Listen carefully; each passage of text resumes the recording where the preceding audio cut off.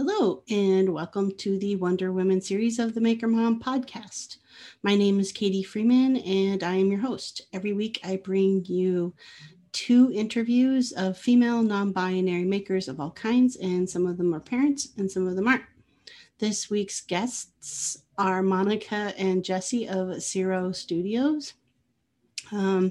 Monica is the maker of the 2, and Jessie helps out with all of the kind of back end, behind the scenes stuff with, working out how they're going to run the business, social media, that kind of stuff.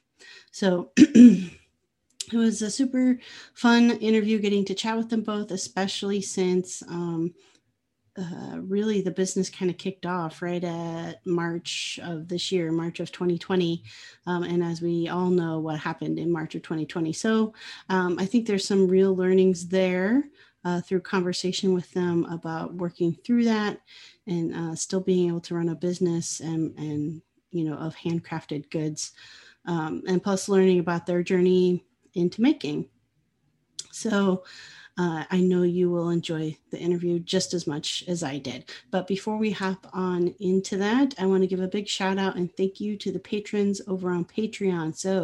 And I have a couple more new ones this week. So thank you so much, Christy of Twisted Twine, Christina B., Jeremy Speece of Jeremy Speece, Sammy, Go Sammy Lee, Lauren, Rasfile Designs, Sven, Dwarf Sized Workshop, Rachel, Moody Makes, Bonnie, Tool Mom Bonnie, toolmomstore.com, Laura Oakley Soap Company, Mary Lou Made by Mary Lou, Amy Bison Valley Carving, Dan and Kelly Reclaim Living Store, Brandy Studio Obey, Kathy One Girl and Her Tools, Ellen Little Bear Furniture, and Ethan Carter Designs. Thank you all so very much for your continued and ongoing support, helping me produce 2 episodes a week.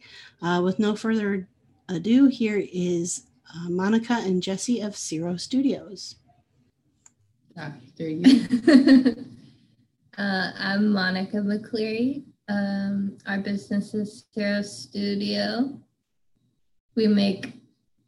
I mainly make handcrafted wood furniture. And Jessie Duque. I'm Monica's life partner or heartner, as we like to say. A friend actually gave us that idea, but we're life partners, and I'm also her business partner. So I help her just with the administrative, boring stuff that nobody wants to do. Or, if she ever needs help with a very large glue up or carrying heavy stuff, anytime she needs an extra set of hands, I'm there to help. Awesome. Let's, before we kind of get into like what started the business and what got started with building furniture and stuff, I want to go back to childhood a little bit and just ask, where did each of you grow up? And what things were you interested in as a kid? I'll let Monica go first, but just on a side note, if you hear a Slurpee sound, that's our cat drinking water, like right behind us. So I don't know if you heard that, but. So I was born in Branson, Missouri. I grew up moving a lot. My parents divorced when I was very young. I moved to Ohio, back to Branson, to Oklahoma, back to Ohio. So I went to a lot of different schools growing up. And I guess I was pretty nerdy as a kid. My interests were mostly like reading a lot of books. I was really into school and learning. I did band through middle school and high school. What instrument did you play? I have to ask since you said band. Well, I started out in the percussion section playing like snare drum. And then when I went to marching band, I started playing saxophone. I would say as far as like band kid goes, those are probably the cooler end of the spectrum of instruments. And what about you, Jessie? So I'm originally from Miami, Florida. Pretty much spent most of my life there. Did school there, went to college there. As a kid, I was also nerdy and, shy, quiet kid. When I was in middle school, I started playing sports. My main two sports were volleyball and basketball. I was really athletic. I loved it. I played all through middle school and high school. But I was nerdy too. So I was, really into school, getting good grades and doing all the clubs and all that stuff. So I always joke with Monica, I'm like, if we were in high school, like you as the band person and me as like the jock, like would we have been friends? But I think we would have. Yeah, I totally get that. I'm more on the spectrum with Monica on the full, like quiet geek side. And we'll just say the jocks were not my friends generally in high school. So college or post high school, I guess. Jessie, you mentioned you went to college. Monica, did you go to college as well? I ended up not really going to college then and kind of just entering the workforce. I did eventually go back to school for woodworking, which was in 2017. You started in, I guess 2017, yeah. Which was a 2-year program. Mm-hmm. So I guess that would be my main college mm-hmm. experience. Yeah. And Jessie, what about you? Right after high school, I went to college. I'm the first in my family to go. My parents are not from this country, and, they didn't have the opportunity to go to college, and they got married really young. So my parents always, emphasized me going to college and getting my education. So I did that, and, I graduated when I was 21. I actually graduated right before the recession in 2008. So I graduated in 2007 from college and just had a really hard time finding work. So I actually had to start interning after I graduated college. And, finally found full-time work eventually and kind of took it from there. And I actually work in higher education. So I feel like now I know a lot about college. And when Monica and I met, I was working at a community college in North Carolina. And that community college, it's called Haywood Community College. And they have an amazing professional crafts program. And they have 4 areas. They have fiber, woodworking, clay, and jewelry. And I told Monica about it. And when I met her, I could see how crafty she was. She was so good at just creating things. It just came naturally to her. So I told her about the programs. And initially she thought about fiber. She almost went the fiber route. I don't know if you want to talk about that a little bit. Well, because I grew up sewing and crocheting and like all of that. My granny was a seamstress and she taught me how to sew when I was very little. So I've always loved doing fiber art related things or like making actual usable fiber things. So I strongly consider doing that program, but woodworking has always been something I've been interested in. And it's like a really hard hobby to like try out or get in because it's like pretty unreachable to the average person. So when I heard about the program, I just thought that was the perfect opportunity to see if it's something that I could excel at. Yeah, I did a little bit of community college too for woodworking. And I took advantage of getting to use those tools. You know, yeah. Everything's pretty expensive when you get into woodworking. So, yeah. What was it about woodworking? I mean, did you experiment with it and stuff before going into that program? Had you kind of done some like DIY type projects and stuff like that got you interested in it? Well, I think I've just always been good at working with my hands, and I guess I experimented a little bit with like building random things growing up, you know, like as kind of a kid in the country, like we would just be like trying to build our own tree houses and stuff like that. It was incredibly dangerous, but I've just always enjoyed that kind of working. Like I'd rather do something where I'm like working with my hands, like making something physically, than the type of work that's like sitting at a computer or something like that.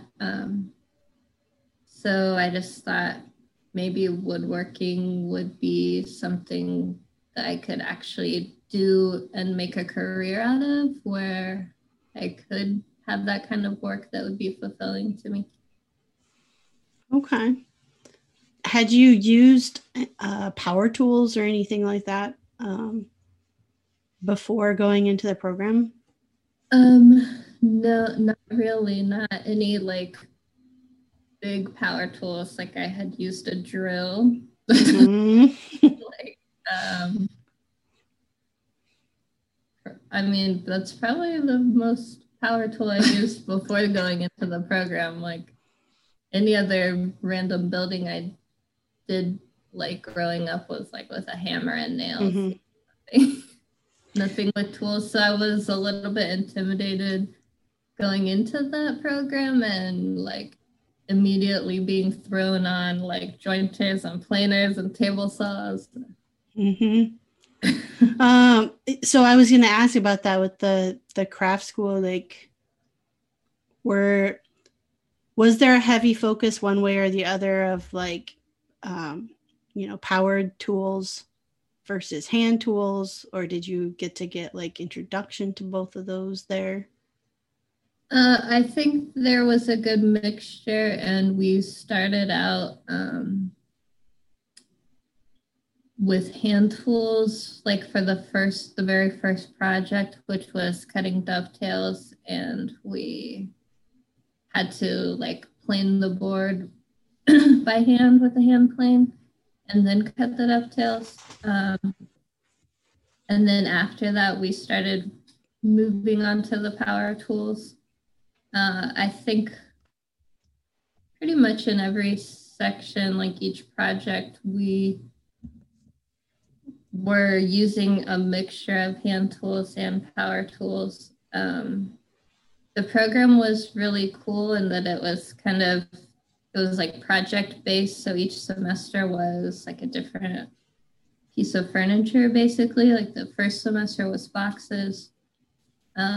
we had to make like an initial box and then like our like actual project box. But the parameters were very open. Like it was kind of whatever you wanted to do with it, you could do with it, and whatever tools you wanted to explore using.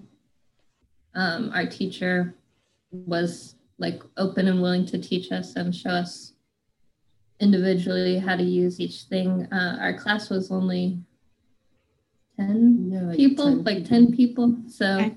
There was plenty of one-on-one time to help people explore whatever areas they were interested in. Okay. What were some of those areas that you were interested in, like getting more focused on? Well, I guess probably my favorite parts of the furniture program were doing marquetry. So for my first project, the box project, I did a blanket chest with marquetry panels on the front of the Blue Ridge Mountains. Mm-hmm. And I really enjoyed doing the marquetry, and that's something I want to get back into once I kind of acquire all the stuff I need to be doing that at home. But I really like the artistic part of it, and it was just really cool learning how to do that. And then the other area I really enjoy is chair making. The chair making semester was probably my favorite part. I just find chairs really interesting and like challenging. So it's like a really fun thing to make for me, because I really like projects that take a lot of like concentration and like brain work, I think. Like if I have to spend hours like thinking about a project and figuring it out, that's what I like. Like I like something that keeps me like thinking really hard about it. Yeah. I would say so, because both of those things that you had interest in, I mean, marquetry is not easy. It's really not easy. You really have to think out the pattern and how you're gonna do all of the like inlay type work. That's why I've gotten into like, I'm much more of a faux marquetry girl. Like, let's get the look for it without doing like all the hard work behind it. So that's definitely impressive. And then chairs are probably one of the most difficult pieces to like make and get right. There's just a lot of work that goes into them. So I would definitely say, yeah, I could see how you're drawn to something that's giving you a challenge. So once you would have gotten out of the program then in 2019? Okay. So where'd you go from there? Like you get through this awesome program and then now what? Well, about halfway through the program, we ended up meeting some people where we are living in Waynesville that approached us about working on their coffee shop build.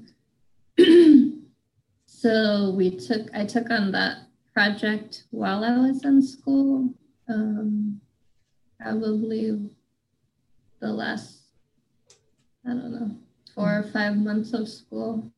Yeah, we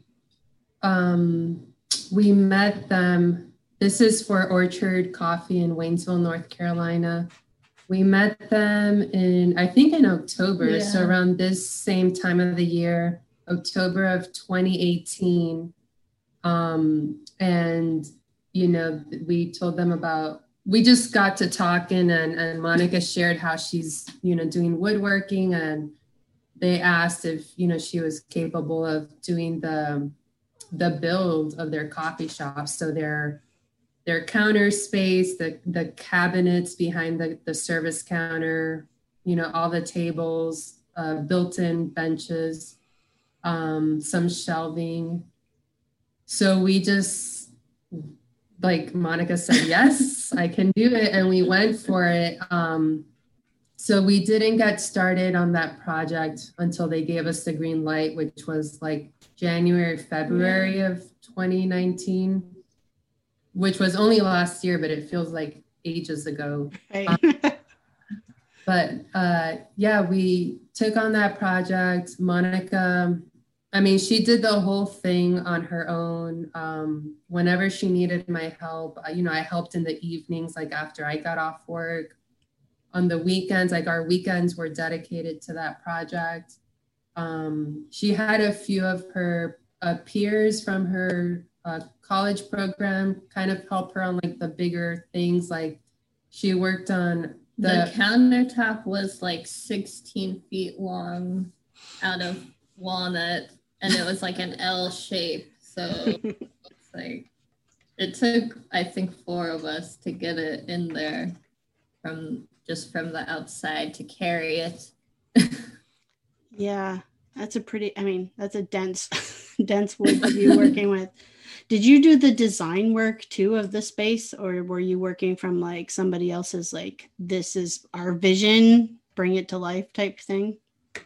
So he had an architect draw up a layout for the coffee shop, and we worked off of that, but then he decided to like flip the whole thing, like to change the counter from over here to over here, and like everything basically flipped around. So we still went off of the like architect's plan of where to place everything, but the owner and I did like work together. Like I suggested like what woods to use. Let's do like a whitewash finish on this. Let's do, you know, like certain aspects of it. I did help with the design elements, and I basically went with like what his initial vision was, and then like went from there. Okay. The great thing about that project is the coffee shop owners, like aesthetics are very similar to Monica's. So the design process worked really well between them because they both have the same type of, you know, just on a personal level, like the aesthetics that they enjoy.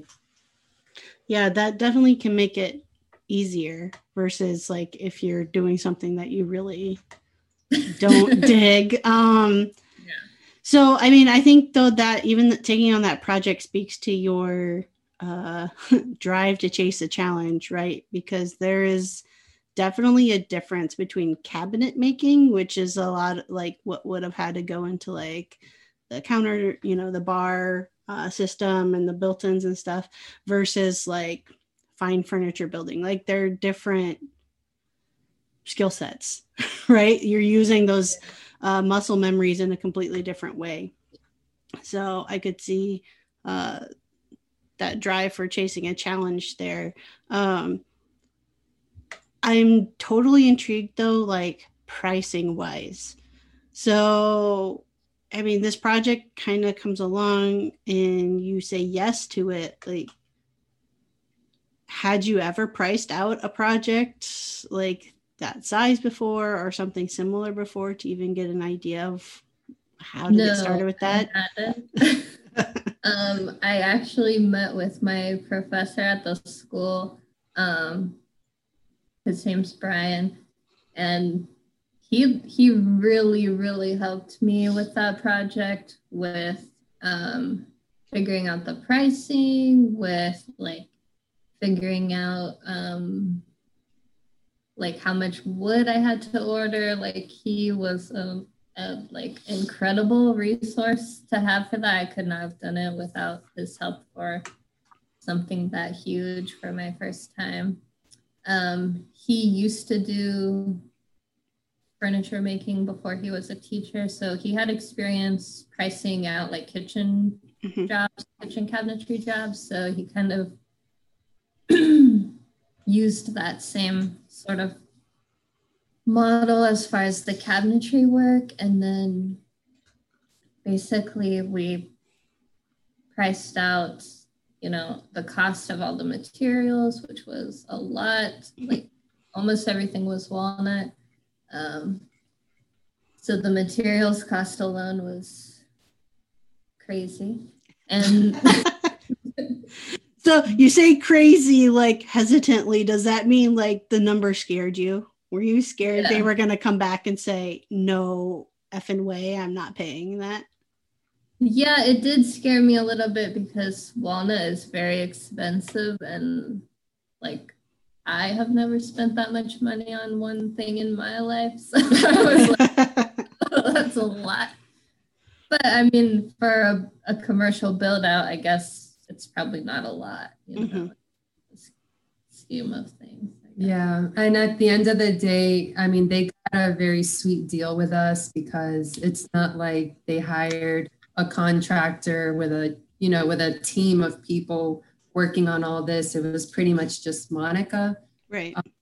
So, that cut the cost of like additional people working on the project. And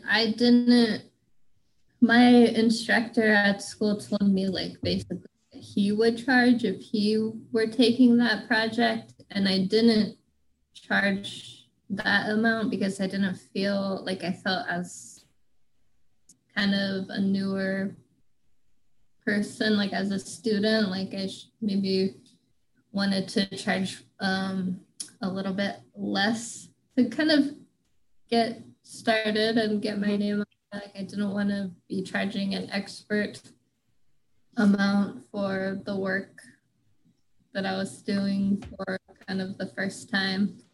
So I think they definitely got a great deal and great quality work, and we got a great learning experience, and I think everyone got lots of good things out of the project. Good. So I mean that's a pretty big way to like kick off, a career after school. So, I mean, was it easier? I mean, do you jump right into like starting this business together right from there? Well, we were still working on the business before we moved, which that coffee shop project definitely launched us into the business. So we had a different name when we were in North Carolina. We were Zello Wood Design.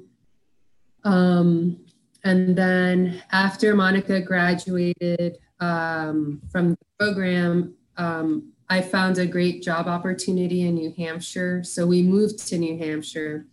And when we moved, we decided to go full on with the business. We wanted to change our name. Monica felt very strongly about getting a new name and having a fresh start. So that's when we came up with Ciro Studio. And do you want to talk about the business in New Hampshire? You can talk. So we moved to New Hampshire last summer. So June 2019. And as soon as we got there, we started working on trying to set up the business. We got in touch with a small business mentor, Jean, who helped us tremendously. Like we absolutely loved Jean. We worked all of like the fall of 2019, just getting all our ducks in a row, finding a space, getting additional equipment that we needed. And we pretty much launched our business of like March 2020 this year. Of course you did. We all know what happened in March 2020. And, part of our business, like our business model in New Hampshire was, of course, the focus was Monica doing her fine furniture, which is what she got trained in. But then our other aspect of the business is we found this amazing like workshop space through the help of our small business mentor. And it was a really big space. And we decided that we also wanted to hold like community woodshop classes where people could come in, take a 2 or 3 hour class, make something like all on their own. They make it with our help. And that was like a big, like other portion of our business is we wanted to have that like community relationship with people and introduce people to woodworking, because as Monica mentioned earlier, it's not the easiest hobby or trade to get into just because it's so expensive and you kind of have to know people to show you how to do it and all that. So we wanted to make it accessible, but we opened our doors in March. We held a few classes like over a couple weekends, and then we had to shut our doors to the public because of the pandemic. So yeah, like this year totally like did a 360 on us. You can just say this year sucks. That is okay. Like, I think everybody will agree with you that this year sucks. This year totally sucks. We did have some silver linings, but yeah, this year has been like, you know, so hard as it has been on most people. So, I mean, I love the kind of duality, I guess, of, you know, that business model for several reasons, right? Helping to give access to the craft of woodworking. I'm assuming then like that area doesn't have like a local like maker space or like co-working type space currently. The area we were in had a brand new maker space. That was just starting at the same time we were. They were just getting off the ground. They were just getting off the ground at the same time. You know, we met I guess she was the owner, like the director of that maker space. And I was going to do some classes for them, but they had to shut. Mm-hmm. Yeah, we wanted to partner with them as well and, you know, help them out. They help us out just by, you know, giving us access to, you know, doing classes there. Mm-hmm. Yeah, what can we say?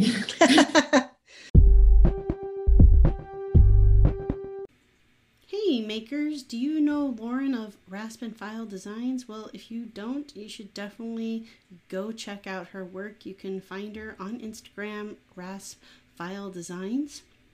Lauren is making all kinds of cool furniture and home decor pieces out of live edge hardwoods and metal bases. That's not all she does though, so you should really go check her out and see what she's up to, especially as holiday seasons are coming up.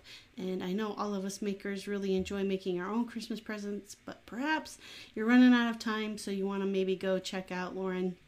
She's in the DC area, so especially those who are close location-wise to her. So go ahead, go check her out at Rasp File Designs on Instagram, and let's get back to the episode.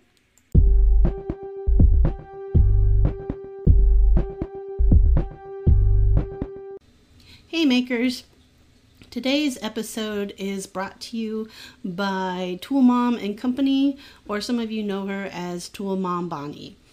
She has all kinds of tool-related merchandise of gifts and clothing for all ages and genders available at toolmomstore.com.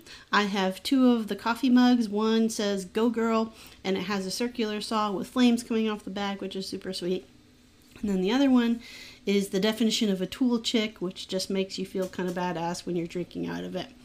So if you are in the market, especially as we're getting close to Christmas, for any tool-related merchandise, be that gifts or clothing, make sure you head on over to toolmomstore.com.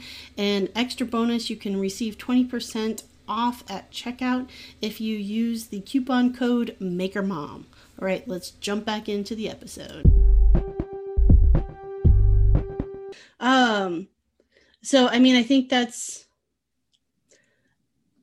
awesome about going that route, again, for, additional reasons of it is not easy to make a livable income off of making handcrafted goods. It's just not, right? It's, Sorry, you just watched my cat like jump onto my back. Okay.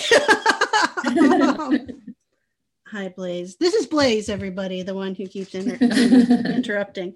But so it's not easy. And so there's like where you have to bring in that mentality of like, what else can I do that pairs really well with like my passion to bring in income, you know? And so I think teaching is an excellent way of going about it.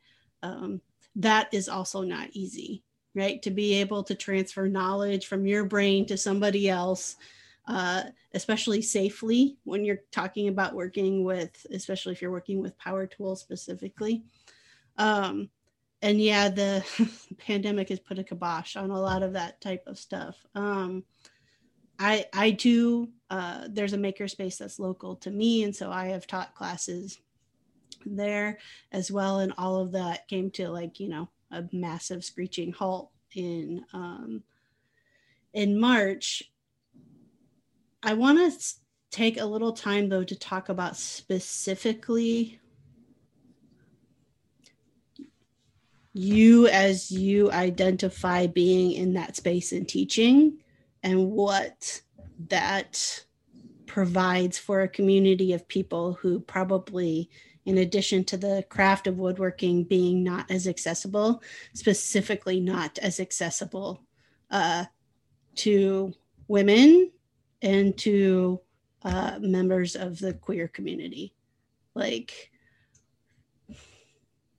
do you see the benefit in that it's you going and teaching these classes and building that space versus walking into a space who is created by perhaps a white cisgendered straight male, and how that can create two very different spaces? Yes, and really part of the reason we wanted to do classes initially, at least me personally, I wanted to offer some like women only or, you know, otherly identified people that didn't feel necessarily comfortable going to a class taught by a 65-year-old white man with a bunch of other 65-year-old white men. I mean, it's a very, very male dominated field for sure. And I think it can be very intimidating because a lot of times I've went into spaces and men will treat me like I know absolutely nothing. And in many cases, I have more education and knowledge than they do, but they just assume because I'm a woman that I must know nothing.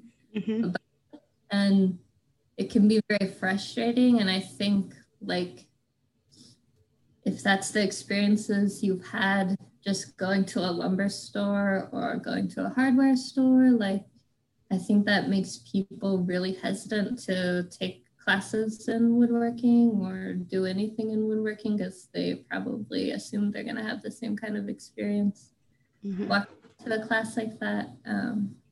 So I would really love, I mean, I don't know what capacity we can do classes in here in our new area, but I would still love to continue some sort of work in that area with offering classes for women or, you know, people in the queer community. And I think it is really important to see women doing these kind of things,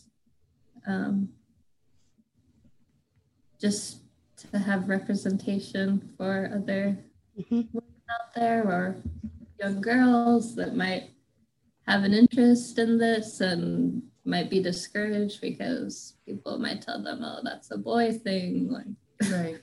And another area that we're also interested in is if we could help give people in like low income communities access to woodworking, because it's very inaccessible if you don't know people that are in it already that have the tools.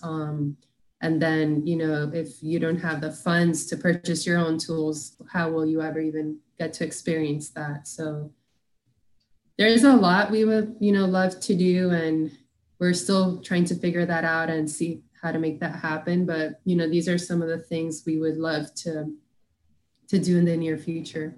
Mm-hmm. Yeah, the biggest barrier is cost of entry, right? Just, I mean,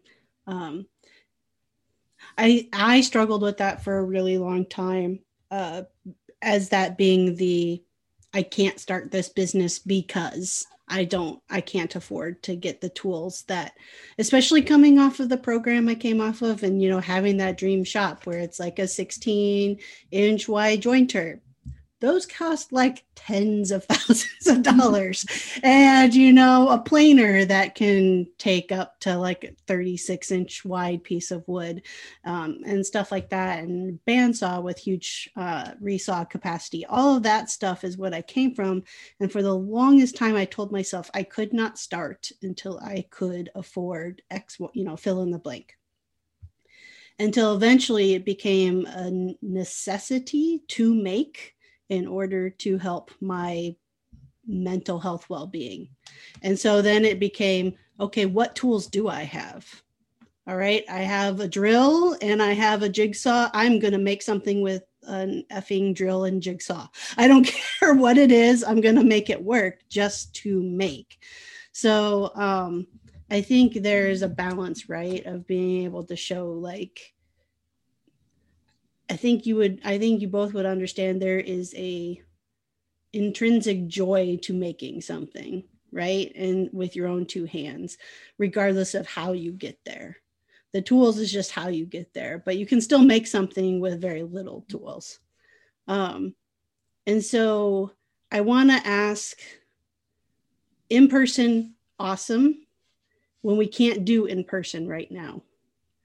How do you pivot to, or have you considered pivoting to, you know, the content creation world and, you know, doing YouTube or doing these things to still show that representation of you being this person who's making, and how to and how to do those things?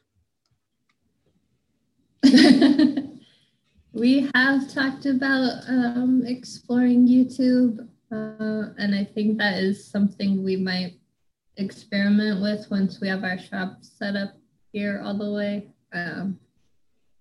We bought a house here that has a detached garage that we're in the process of finishing out. Like, it was just bare studs. And by here, you mean? In Northwest Arkansas, where we relocated.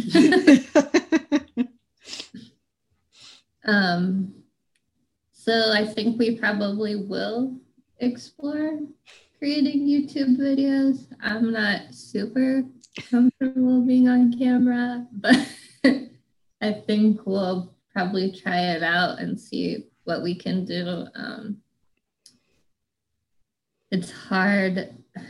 I mean, I would love to be able to do some sort of virtual classes, but it's hard with woodworking because everyone has any tools. Right. You know, yep. That's another barrier for people to do it virtually.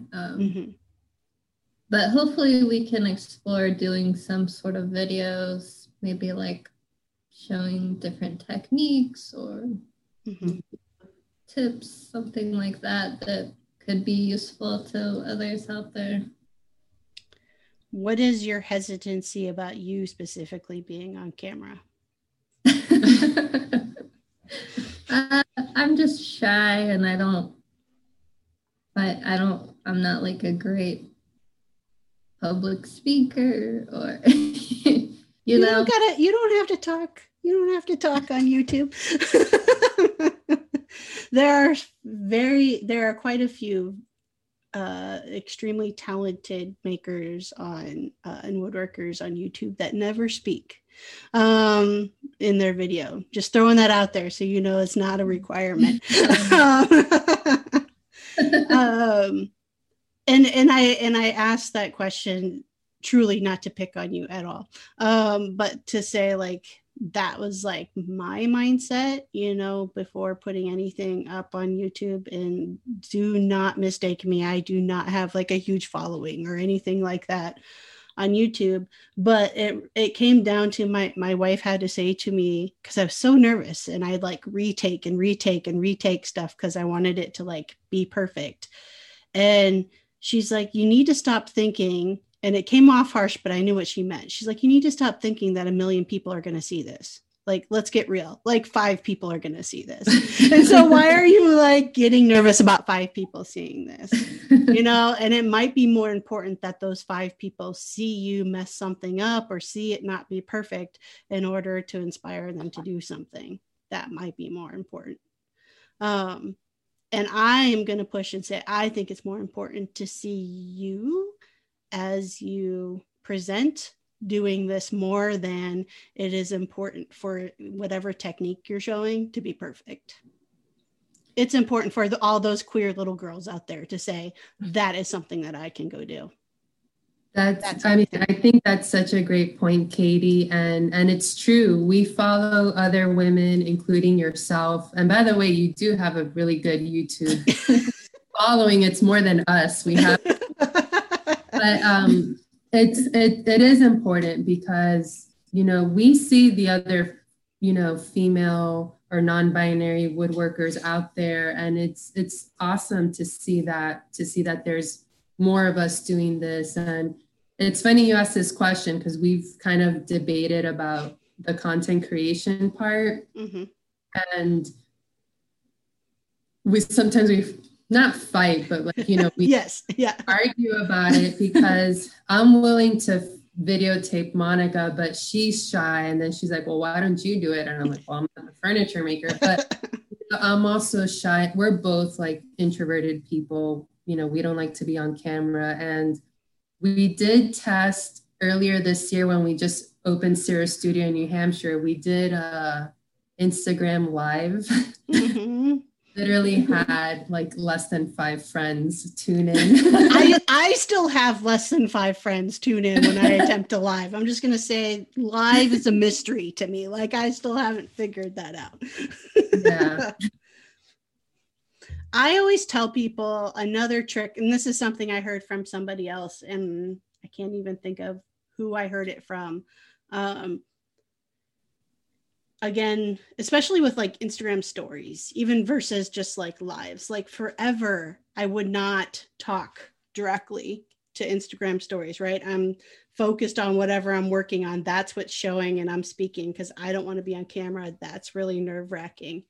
And I heard someone say, talk to stories just like you're telling your best friend or your spouse or your mom or whoever that person in your life isn't totally connected with what you're doing on a day-to-day basis. Just talk to it like you're sharing, like, this is what's up. This is what I'm doing. And when you can do that, when you can just pretend that phone or that camera is just somebody that you're really jazzed to tell this to, it becomes less nerve-wracking. Like if you can give that a persona that's somebody that you aren't shy around, then that helps get over that shyness. And I think it makes a world of difference. And I have pushed other makers who are extremely shy and introverted to put themselves on camera because people want to know you. They want to know you. It's the truth, right? That's the only way you're going to see growth and see potential for making an income from content is people getting to know you.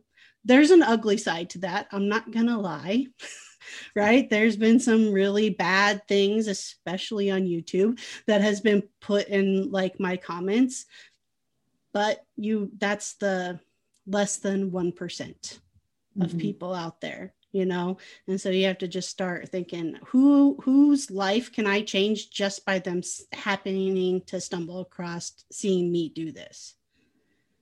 And I agree with you. I love that you guys said lower income too. And that is harder with digital. To your point, Monica, right? That barrier of getting those tools is still definitely harder. That's why maybe even stretching yourselves to, like I said, what tools do I have around? And that doesn't have to be that 16-inch jointer that we all drool and dream over and walk by at the trade shows and want, right? It's what do we have that we can make this still work at the price point that we're at? So you're new to that area, right? When did you guys move to, what part of Arkansas did you say you guys are in now? We're in Rogers, which is in what's known as Northwest Arkansas.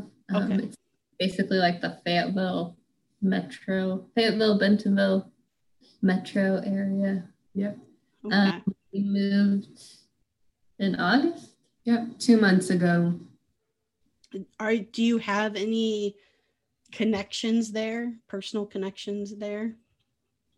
Yeah, so we decided to relocate here because my family is down here.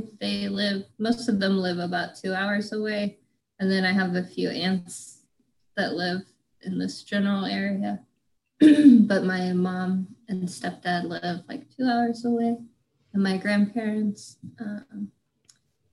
And we just decided, like with the pandemic and everything changing in the world, that I wanted to move. I've been wanting to move back closer to my family for the past few years, and we really didn't love New Hampshire.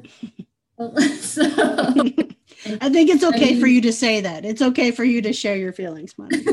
Well, I mean, while we were there, the people we met were awesome. You know, the community in New Hampshire was amazing. You know, we made some connections with other makers, including that maker space. And I did get to make some like really awesome furniture pieces for people. Like we had some great clients. So we had, I mean, the people there were really awesome. And, you know, we made a handful of very close friends, you know, just very supportive folks. But like Monica said, with the pandemic, we were like, okay, we don't have family up here. We moved up there for my job. And my job this year, we started working remotely because of the pandemic. And we continue to work remotely. So I just saw the opportunity to go remote permanently, and they were fine with that. And that's when we decided to just move to Arkansas. That, and we also weren't fans of like the terrible winters up there. Oh, come on. Winter's not that bad. I mean, I ask about the connection piece because I just, as you guys were talking, just start seeing kind of these connections of groups in my brain, you know, of people like Tammy of the Girly Shop Teacher, and I'm missing her name, but Girls Garage, and then Shar Wooden Maven, she's doing a lot with like her community and stuff like that.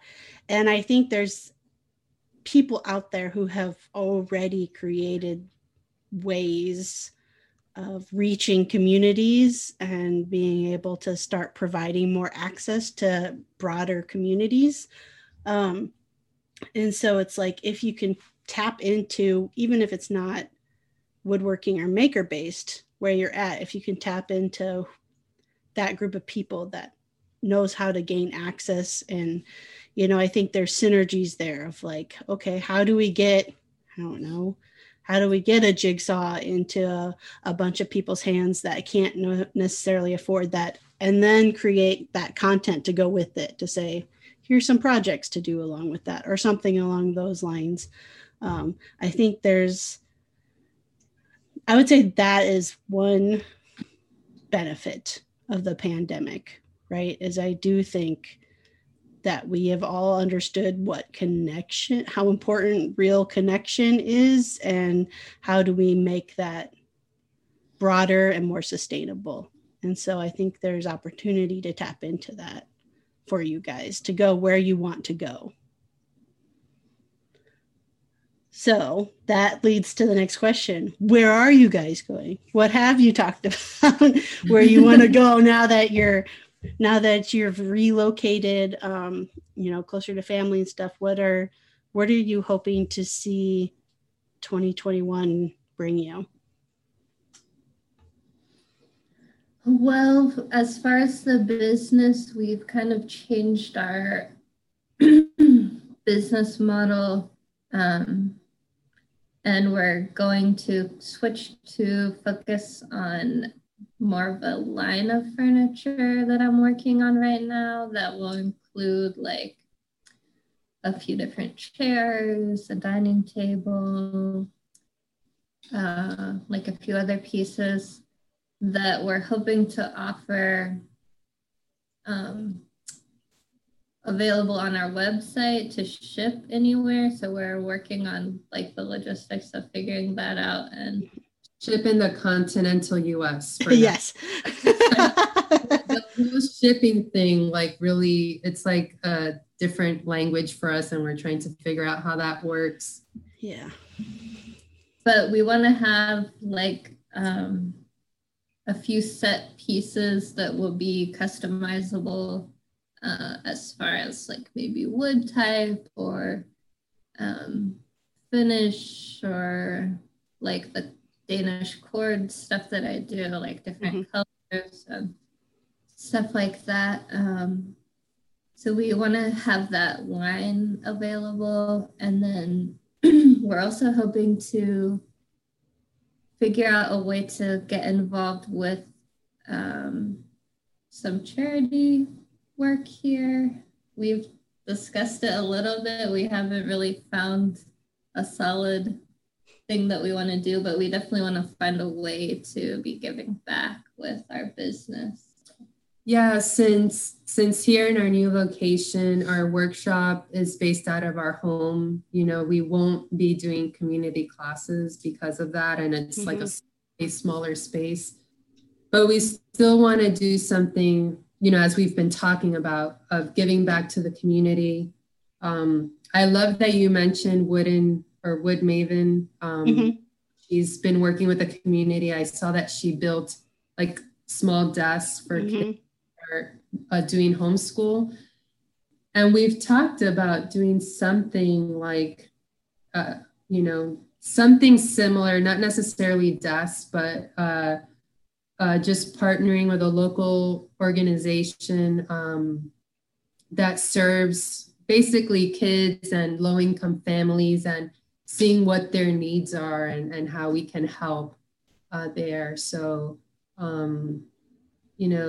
doing something for the community is super important for us. Like Monica has, stories about how she has been helped by the community, and it's, definitely something where. Yeah, like I came from a single parent household, we were pretty much always low income on like a one parent, like waitress income. So that's something that's kind of close to my heart, like helping out families that might be in those kind of situations.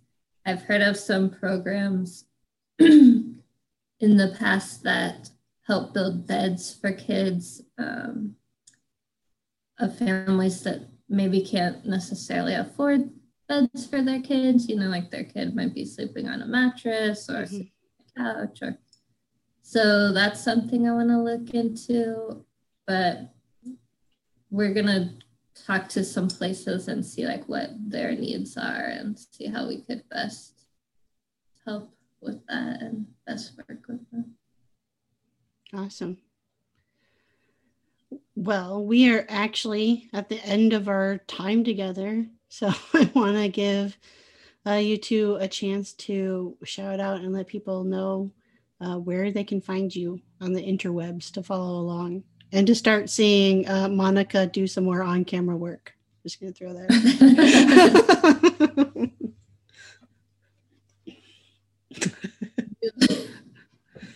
out. So we have our website, cirrostudio.com. Cirro is CIRRO studio.com. We're on Instagram and Facebook as well. Right now, if you follow us on social media, we're we don't have a lot of activity going on just because we're in the process of building out our workshop here, our home workshop space. So we are posting a few like stories on social media where you can see the progress. But we're hoping to have the workshop set up real soon in the next few weeks, and hopefully Monica can start building. And then as far as our website, like we have a lot of images of works that Monica has done in the past and recently. We don't have our online shop up yet until Monica is able to pump out a few things and work on the collection.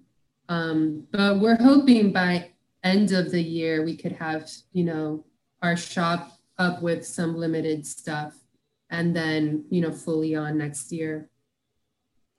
Awesome. I have to ask, how did you come up with Xero Studio as the name? Well, I was wanting to come up with a name that was like a little bit more all inclusive instead of just being like Monica McCleary Woodworks. Like I wanted, because our idea was to be more community involved with the classes and all of that. So I wanted it to feel more of like a studio, like a place where people are coming together and creating. So we were kind of brainstorming different names with studio, and I've always kind of liked clouds in the sky, and we just thought like Xero Studio worked because it's like when you kind of take the time to stop and look at the clouds and like appreciate what's around you, and like just the happy feeling that like fluffy clouds on like a blue summery day can give you. I like it. Well, thank you both, Monica and Jesse, for taking the time to chat with me today and put up with interruptions from furry co-host. Thanks. Thanks for reaching out to us and, including us in your community here. We love following you and seeing, what you're posting and the people you're sharing about. We've definitely have learned about other makers through your posts and podcasts. So thank you for that. Oh, thank you. I'm glad you're taking the opportunity to follow along with them, because I really enjoy getting to meet new people through the podcast and then getting to shout them out and share about them, because I have started to feel more and more like everybody I interview is part of the family, right? And so it's like I'm rooting on the whole family to succeed, and I like seeing that. The community you're building is awesome. So thank you so much for this. Oh, thank you. All right, so again, that was Monica and Jesse of Xero Studios. I will include the links on how you can follow along with them in the show notes. The best way to find that, easiest way to find that, is if you're listening to the audio of this episode, look at the description in the app, and there should be links in there for you to click on. Or if you're watching this on YouTube, just check the description down below and click on one of those links. If you are enjoying the podcast, please make sure that you hit that subscribe button. Also, head on over to iTunes, leave a 5-star review. If you're watching on YouTube, please comment down below. All of that helps the algorithms know that people are enjoying the podcast, and then it will put it out for more people to be able to find it. I would also really appreciate it if you follow along on Instagram. That's just @MakerMomPodcast. And feel free to share about your favorite episode, what maker you learned about, who's your favorite maker now. You can share in Instagram stories, in your feed. Just make sure you tag @MakerMomPodcast, because I really do enjoy seeing people interact with the podcast, and I will go ahead and share that as well when I get that notification. If you would like to become one of the tribe over on Patreon, you can check that out. That's patreon.com Maker Mom podcast. There's several different tier levels. There's a $1, $3, $5 tier level. They all get you access to any additional content. So when things like live interviews come up, you'll get access to that no matter what level you're at. And then they come with different merchandise depending on the level you choose. There's also a $30 a month tier level, and that makes you an official sponsor of the podcast. That gets your own little ad spot in each and every episode for the month. Those are limited spots, though. In fact, I only have one left. So if that's something you are considering, make sure that you jump on that sooner rather than later so you don't miss out on that. And then lastly, if you would just like some merch, like a Maker Mom podcast t-shirt or a sticker or even possibly a mug, just shoot me a direct message over on Instagram at Maker Mom Podcast, and I can make that happen for you. When I am not interviewing or editing and making podcast episodes with other awesome makers, you can find me designing and making furniture and home decor for Bold Homes over on freemanfurnishings.com and across pretty much all the social media platforms as at Freeman Furnishing. So Instagram, TikTok, YouTube, LinkedIn, Facebook. I think that's all of it. But come check it out. Instagram, YouTube, and TikTok's where I am probably the most active. You can see what projects I'm currently working on. All right. So it's middle of the week. I will see you on Friday.